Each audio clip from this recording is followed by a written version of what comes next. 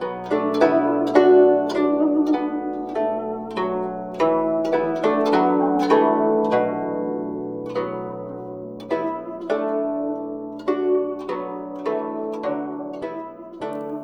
everybody and welcome to the Lovesperts with me, Dr. Jordan, and Shamastay Owen. Shamastay, and thank you so much for that kind and beautiful and warm and righteous welcome, my kind friend. This week is all about acceptance. And if you look up the word acceptance in the book that explains words, it tells you that it's an act of consenting to something or someone. But it's so much more than that. Acceptance is a gift people give to you, and it's something that you give to people. The first time that I experienced acceptance was when my mother arrived home with a stranger to our family house. My father had been asleep on the chair, resting after a long day. He woke abruptly to the vision of my mother stumbling into the living room with the unusual man at her side. "Who's that man?" my father screamed from his couch, stinking of farts. "Wouldn't you like to know?" said my mother in her deep, venomous voice. The strange man stood silent. I pondered from my chair who the hell he was. I assessed him like a tiger would assess its prey before it murders it to bits. He had a thick black moustache that was matched in colour by his worn leather jacket that stank of cigarettes and indoor soccer. If that jacket could talk, I thought. But jackets don't talk. People do. And that's what my parents were doing. Talking. Like people do. My father grabbed the man and they began to fumble around the floor, knocking over treasured belongings, like an old clock that we had in the family for decades. A beautiful plant that we'd received from the Amazon jungle from a lad that we met on the internet. And lastly, my grandmother's dead ashes, which we'd saved after we burnt her to bits when she passed away at the tender, beautiful age of 39. As the collateral damage continued, I screamed at the top of my 9-year-old lungs, "Hey, this won't solve anything, guys." Even though I was only 9, I was the smartest person in the room that day.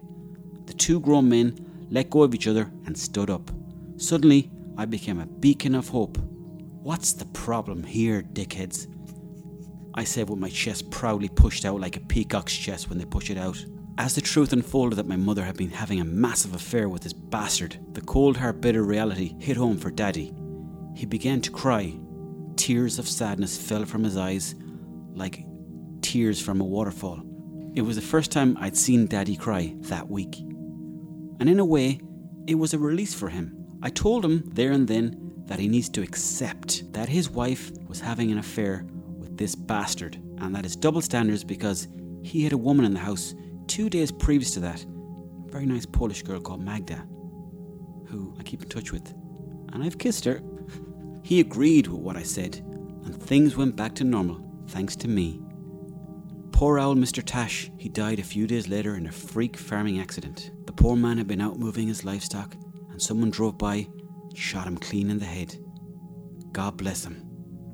He's with Jesus now, and Mary and Joseph, and the three wise lads. And I'm happy to believe through acceptance we're all the better for this situation. Except obviously the fella that was killed. Again, R.I.P. And that just shows to you that acceptance is the way forward, because we had to experience that harsh situation in the house on that cold winter's afternoon. We all became better as persons and as people. Good luck.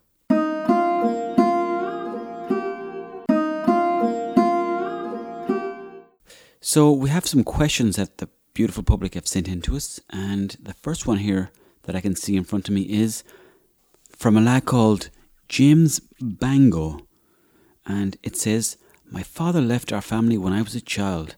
Ever since then, I've struggled to accept it. I'm 49. Please talk." And how would you deal with that, Dr. Jordan? Well, first of all, thank you, Shamastay Owen. I mean, I'm just going to be blunt here. You never accept it. Without actually knowing the situation, I can imagine that there was multifaceted reasons for your father to leave, but one of them was probably that you weren't a very good son. Probably didn't live up to his expectations on how his life should be. So you should never accept, because once you accept that he left, then you accept that you aren't a good son, where you should constantly be working to be a good son. You can still be a son at the age of 49. My advice is work on yourself. Thank you so much for that answer, and I completely agree in what you said, except for the point of not accepting, where I believe that you should accept the acceptance of accepting. And I will say that, yes, your father may have left you. Mm-hmm. Yes, he may be over in, I don't know, Spain, hanging out with girls half his age and 25-year-old beautiful tanned ladies who seem to be very open to spending time with men around the age of, I don't know, my father is 65 now, a great man, but we don't really see him much anymore. And I've accepted that he may never come back to Ireland, to where we are, to the country house in Mayo, where all of our dreams and all of our memories were made. And yet, sometimes I think, what is my father, Kevin, doing in Spain? Because he's not working, and yet he's getting money from somewhere. And I wonder, does he have a cash cow out there? Does he work? Is he doing things on the black market? I'm trying to accept it, but I can't. But yet, I need to know, Daddy, where are you? I will say that there is actually... No, you know, fuck him. Thank you, Shamastay Owen. Cheers. I have a quick exercise for you. Now, I want you to go to your nearest window, and I want you to look out of the window, and I want you to pick a bird. Any bird. Could be a seagull. Probably not a seagull, because they're twats. But I do recommend you pick a lesser twatish bird. Sparrow, maybe. Or a blue tit. Or a crow. Or a crow. And now I want you to pretend that you are that crow. And I want you to close your eyes and imagine yourself flying above the earth, landing on the earth, pulling out worms, picking up maybe a slice of pizza that someone has haphazardly dropped on the floor. And I want you to imagine how a crow's life, your life as a crow, is so simple. And I want you to do that for 48 minutes. And then I want you to go to bed. Thank you. And you're listening to The Lovesperts, a guide to love, sex and happiness. And here we are at the question section, where we, as doctors and healers of the world, help you. And I have a question here from a Raquel Creep, and she is 26 years old, and she says, Dear Dr. Jordan and Shamastay Owen, I am selective about giving my number to guys, but when I met a charming, good-looking guy, I didn't hesitate. I'm 26 and he is 29. We met 3 weeks ago, but he stands me up each time we arrange a date.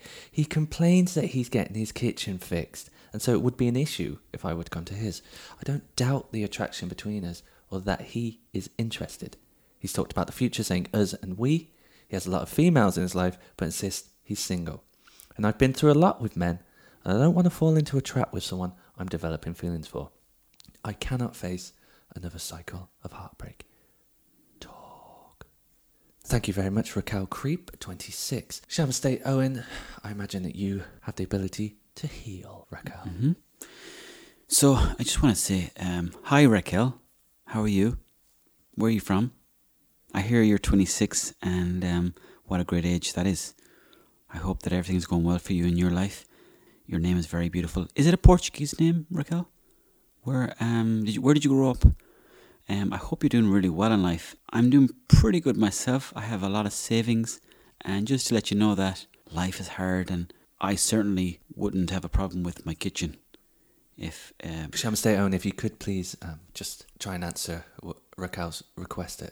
No, of course, please. And he mentioned that he was getting his kitchen renovated, and what I will say to you is, Raquel, is who talks in the kitchen? Of course, most of the time you will be spent talking in the living room where the television resides. I think that it's an excuse, and you need to accept that this man is probably having sex with some old banger. Thank you, Shamastay Owen. And obviously we are two sides of a coin here. Huh? The physical and the metaphysical, and that's what our job here at the Lovesperts podcast is, to bring you these two sides of the coin. But on this occasion, I really do have to agree with Shamastay Owen. Never accept what this man says to you, he's quite clearly a liar, quite clearly a charlatan. Now, there's one way to find out. I want you to go online. I want you to go to kitchens.ie or any other kitchen website, and I want you to learn everything there is about kitchen. The prices for a shelf, the prices for a cupboard, the materials used, what kind of hob will you use? Will it be gas, for example? Gas is expensive. Will it be electric? Now, I want you to learn this, and I want you to text him on Tinder or WhatsApp, as you young people do, and I want you to ask him a series of questions to do with kitchens and see what his answers is. Now, if you say, oh, you're going for an MDF there, what is it, a 14 thick centimetre, or do you want it kind of mixed in with some infusion of polyethylamine? And he says, yeah, that one. Say, no, you're lying. I know you're banging her. Who is she? Who is she? Who is she? And you keep saying, who is she? And if he doesn't answer, you ring him. Okay? You never accept it. And quite clearly, once you get through and he can see that you are interested, I believe that he will dump this whore that he is seeming with, and you'll probably have the best sex of your life. You're welcome. And can I ask you one other question? After that, Dr. Jordan, what's your position on condoms? Now, I would not use a condom. Obviously, I would expect the partner in the act of love, as I like to say, cool, yeah, just pull out and jip. Just be careful, because I have washed these bed sheets recently, and do it on my ass. That's a different movie altogether, and also that's a different podcast. I think you'll agree, Shamastay Owen. For sure, and I will see you then at 8:30 tonight for that podcast.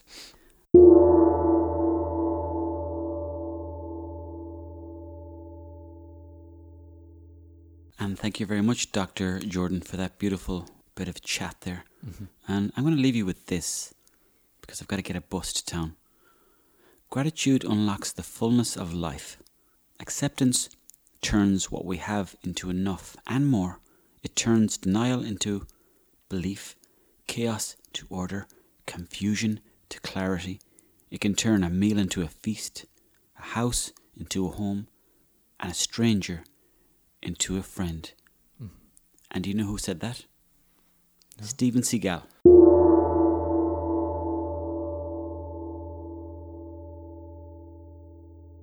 And thank you, Shamastay Owen, for your honesty and your openness. You are welcome.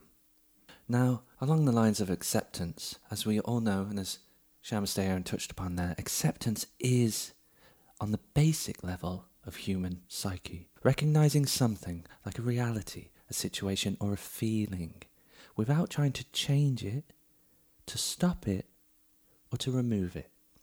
Now, doesn't that sound good, Shamastay Owen? Yes. You're wrong. And let me explain, using my academic prowess, why. And then, at the end, you can tell me if it still sounds good to you, Shamastay Owen. Now listen closely at this completely hypothetical, 100% made up example. Imagine, if you will, you have a wife, and she's a beautiful female woman with the body of Marilyn Monroe and the mind of Albert Einstein and the determination of a Great Dane and the smell of a well-cooked goose on Xmas morning. She's a complete package, is what I'm trying to say.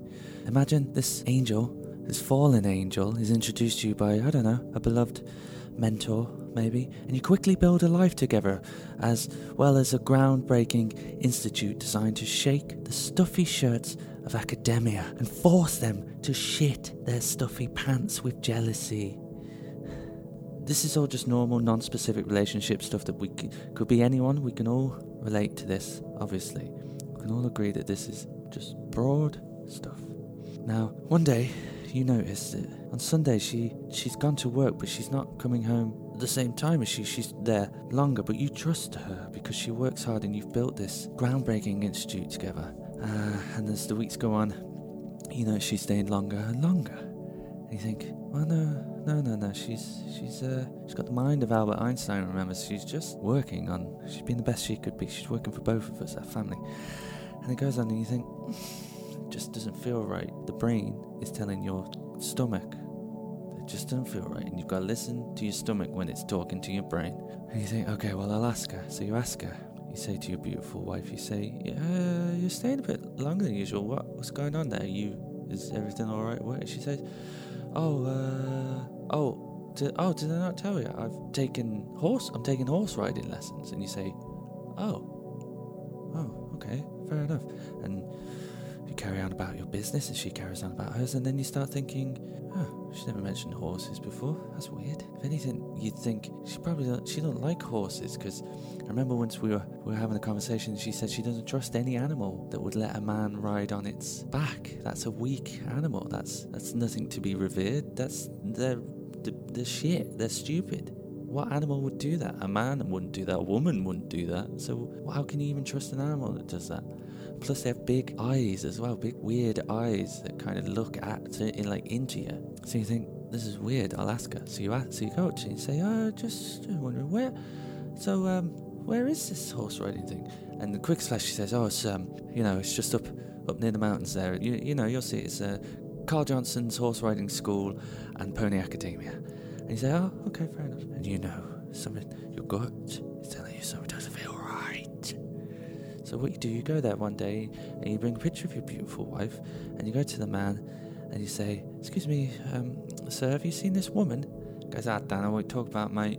You go, you seen this woman here in this picture? She comes here every week on a Sunday. Says, mate, I'm here every day. Like, I know, I've got one of those memories, you know what I mean? Like, I'm like a photographer in that sense. Like, I can remember everything. And you say, okay, well, she comes every Sunday, so maybe you're just a bit. And he says, I don't get confused, mate. I told you I've got a memory in on like a photograph. You know what I mean? I know she ain't been here, mate.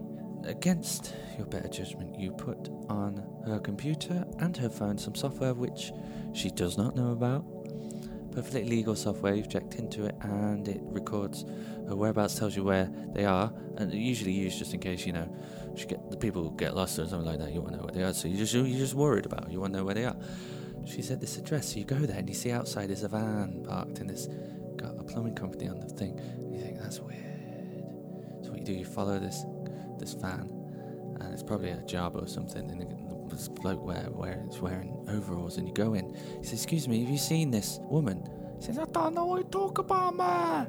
And you go, well, I'm just asking if you seen it. He says, listen, man, I don't want to talk about my job, or I've got to fix this toilet because it's filled with crap. I can't flush it, so I paid to fix the toilet. I don't even know about this woman, doctor, woman, whatever. He says, I didn't mention she was a doctor. He says, I like men, like, I don't even like women. I don't like women, I like men. And you go, and you grab him by his lapels. And even though he's got oil and other lower class liquids upon him, you don't care. You grab him with animal rage. And you say, you're having an affair with my wife. And he says, I don't want to talk about Garvey. I've got to call police. I've got to fix toilet full of crap in it. I've got to fix it, Garvey. And you go, and you leave, and you're very stressed, and your head is buzzing. You feel like a wolf, like a crazy wolf, like you're going to bite someone, and you go, the rage. And then a week passes by, and you get a call, and it's about your wife, and she's completely suspicion-free, naturally died. Now, does that sound good to you, Shamastay Owen? Does that sound like you should accept something? Should the person in this example, should they have just accepted and became what I like to be called a better boy, a little better boy? Huh? Is that what they should do? Huh? When they have every opportunity to become what I've coined the animal man. Let the animal man out. Huh? Is that what they should do? Be a better boy? And go against this deep, unspoken male trait, the animal man, the thing that allowed us since the beginning of time to survive, to become the top predator, to surpass the animal and become the animal man, which has allowed us to become number one on the planet. Can I ask you a question? Sure. If it's unspoken about, then how do we know that it exists? It's because inside every man, if you look deep inside the immunoglada, which is the small peanut-shaped part in the back region of the brain. There is a receptor there that only the male has. No one is quite sure what it's for. Around other males it does tingle. It vibrates on a frequency so minute that there is only one machine on Earth that can pick it up. And that's what I like to call the mushroom part of the brain, because much like a mushroom connected underground by the fungus, the male brain is connected through these vibrations of this mushroom mind of the man. And that's how we all have inside us the animal man. We all know that's why the animal man is strong. But some people don't have the right frequency in their mushroom mind, and that's why they are better boys. They become better boys, little weak better boys.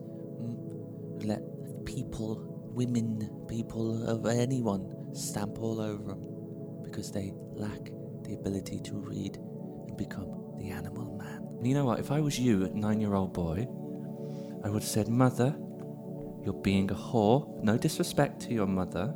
No, it's taken on board, and I've often called her that. Yeah. I say, you're being a whore. Father, you're being a weak man. And I can guarantee at that point he would have looked at you and I said, thank you, son. And Mr. Tash, did you say his name was? He would have got his tash wiped off his face by a fucking animal man, your father. But what you're doing there is you're going down the highway path of physical altercations. I'm talking about a slow lane, what I call is the Justice Central. And you can talk to somebody in a very different way than going down the sort of aggressive path. And that's what I'm saying. But there's some instances in life, and many a study has shown, and it's been researched for quite literally thousands of years, that there are some things that only your fists can say. And it's a language which men mainly speak. We have women, of course, who are fluent in the language, but it is a second language to them. Women like Lara Croft, women like Sigourney Weaver. They're good at speaking it. Yeah. They speak it a bit weird. They speak it a bit worse than a man. But they can speak it. But when you die, you lose the physical power of your body, but you move on to a spiritual connection with the world. The body is merely a shell. A shell that's passed away to what I call the second realm. You keep your inner shell, which is your zone mind, and that continues for many, many, many years from now. I mean, I do understand, of course, what you are saying, Shamastay Owen, but let me explain to you something which I learned in my many years of academia. Continue. So the year was 1974, and there was a young Yale student named Dr. Wink. Now, Dr. Wink was curious as to what drives a man. Okay, so we know what drives women. Shopping, which in the Zara. past have defined women. For sure. And when I say shopping, what I mean is looking. Yes. I don't mean shopping as in buying. You mean buying window clothes. shopping. Just looking. So the window shopping of the world, of course. Now this man, Dr. Wink, he was so curious, in fact, that he devised a plan to research this and find out once and for all what drives a man. So what he would do, he got 50 men, as you would say. He gave them each a donut. A classic donut, round. Were they police? Excuse me? Were they police? Were they police donut? Were they? No, they weren't the police, no.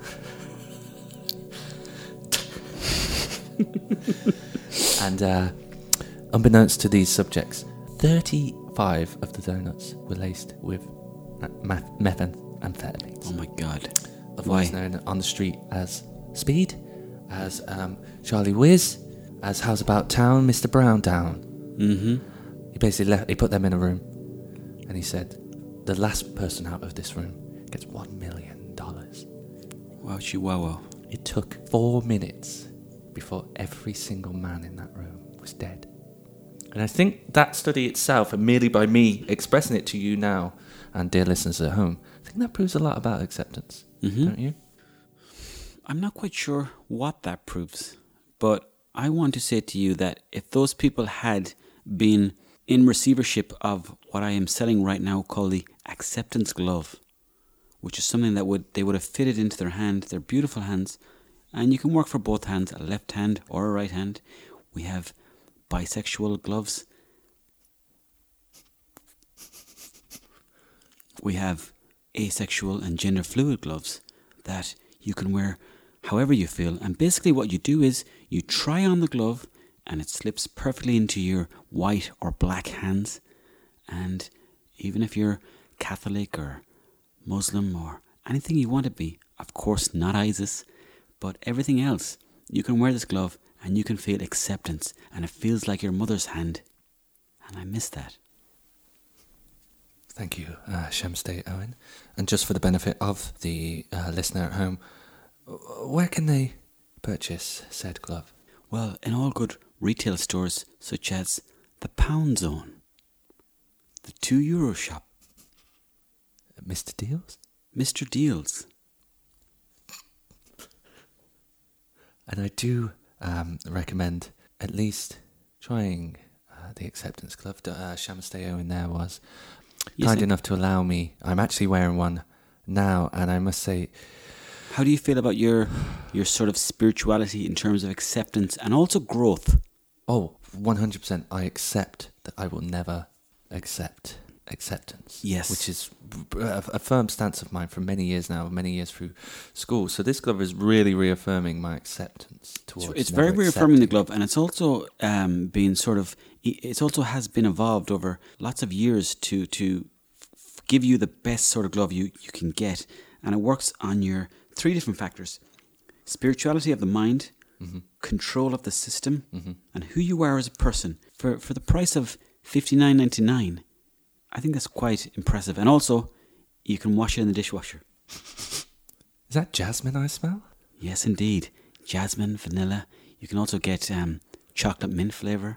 And of course, I have the red glove with the black stripe down the middle. Now, is there any other styles available for the fashionable acceptor?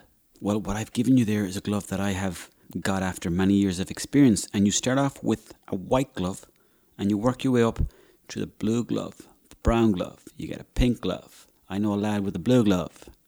There's a green glove in Sligo. It's much like snooker. Yes, indeed. As you will.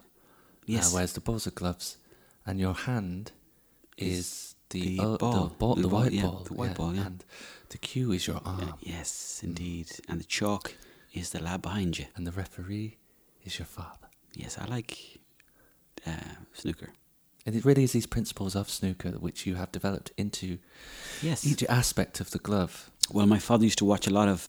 who's that guy from up the north that used to love the old snooker? Steve Davis. No, he's from England. Oh, Ronnie O'Sullivan. No. Higgins. Ah, Snooker Higgins himself. The big man with the glove.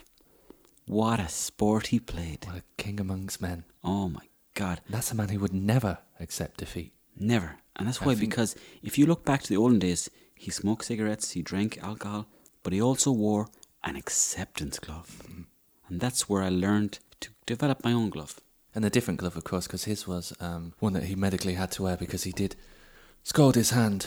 He did scald his hand, yeah, and I do like to make the distinction that my glove is purely spiritual.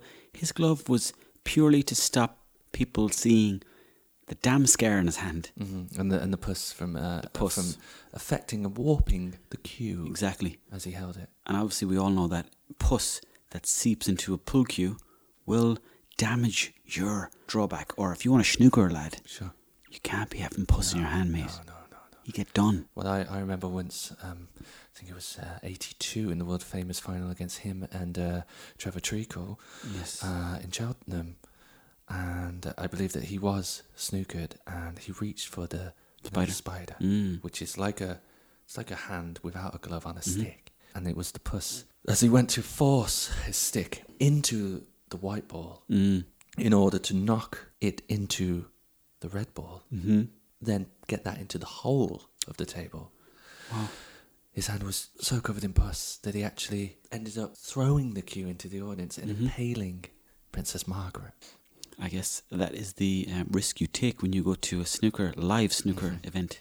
And along the lines of acceptance, if you are going to a snooker final, you have to accept that there may be injury. There may be death. There may be death. And there will be death to everybody that's alive now. As my father often said, There's people dying now that never died before. And he was thick. And it just goes to show what acceptance can do to a thick man. Indeedio. Thank you. Indeedio. And I believe, Dr. Jordan, that you have one last request there that you want to talk about. I do want to give a call out to the general public and my dear listeners, our dear listeners of the show, pardon me, Shamastay Owen, that I am soon to be conducting a study. Now, I cannot go into the details of the study, but I am looking for 46 participants. And there is some criteria here, which I will list off. And if you do fit all this criteria, then please do email the show at the usual places. This position is well-paid accommodation food. Now, I'm looking for all men, all males, between the ages of 18 and 23. They must be blonde, non-smokers, have throughout their lifetime minimal contact with ducks, and specifically the mallard. Other waterfowl, there is some leeway there, there's some room, but really, I cannot stress enough that no contact with a mallard specifically. If there has been any contact with maybe an Egyptian goose or a coot, then just let me know when, where, how long ago, how long for. There may be a chance that you might be able to participate in this study. Also, I am looking for anybody who has their second toe is much longer, than their big toe. So if this is you, then get in touch. Let me state that again. So you must be between 18 and 23, male, blonde, non-smoker, minimal contact with waterfowl, no contact with ducks, specifically the mallard, and have your second toe longer than your big toe. So if this sounds like you, then feel free to contact the show, and I'll be more than happy to supply you with any information needed for this upcoming study. Thank you. And just before you go for the week, I want to share with you a very positive, uplifting exercise that you can do anywhere, whether you're in your home, you're at work, or you're on the train. It's very simple. It's all about the power of the smell. So what I want you to do is just take out your arm and go, can you smell that? Try to take in the aroma of how those small little hairs on your arm, on your forearm, how they smell and how they look. I smell tea.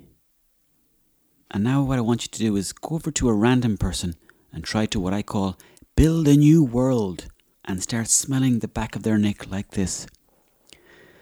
It's not bad, is it? I'm enjoying that now.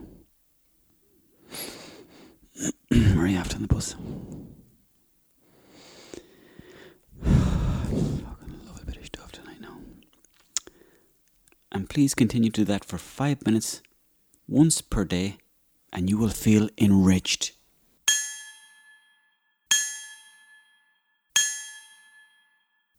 You're listening to the Lovesperts with Shamastay Owen and Dr. Jordan. Together, working towards a better world.